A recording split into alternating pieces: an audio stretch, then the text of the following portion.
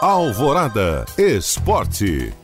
Os brasileiros Thiago Monteiro e Thiago Alves estreiam hoje à tarde no US Open, um dos 4 torneios mais importantes do tênis.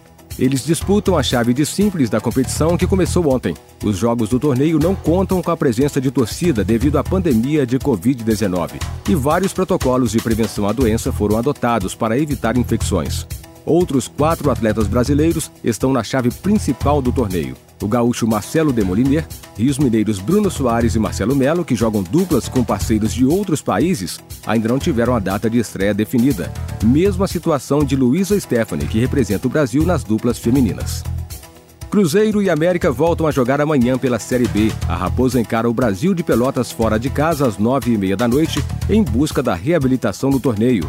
O time celeste somou apenas um dos últimos 9 pontos disputados. Mais cedo, às 4h30 da tarde, o América recebe o CSA no Independência, de olho no G4. Pela Série A, o Atlético só volta a entrar em campo na quinta-feira, quando joga contra o São Paulo no Mineirão.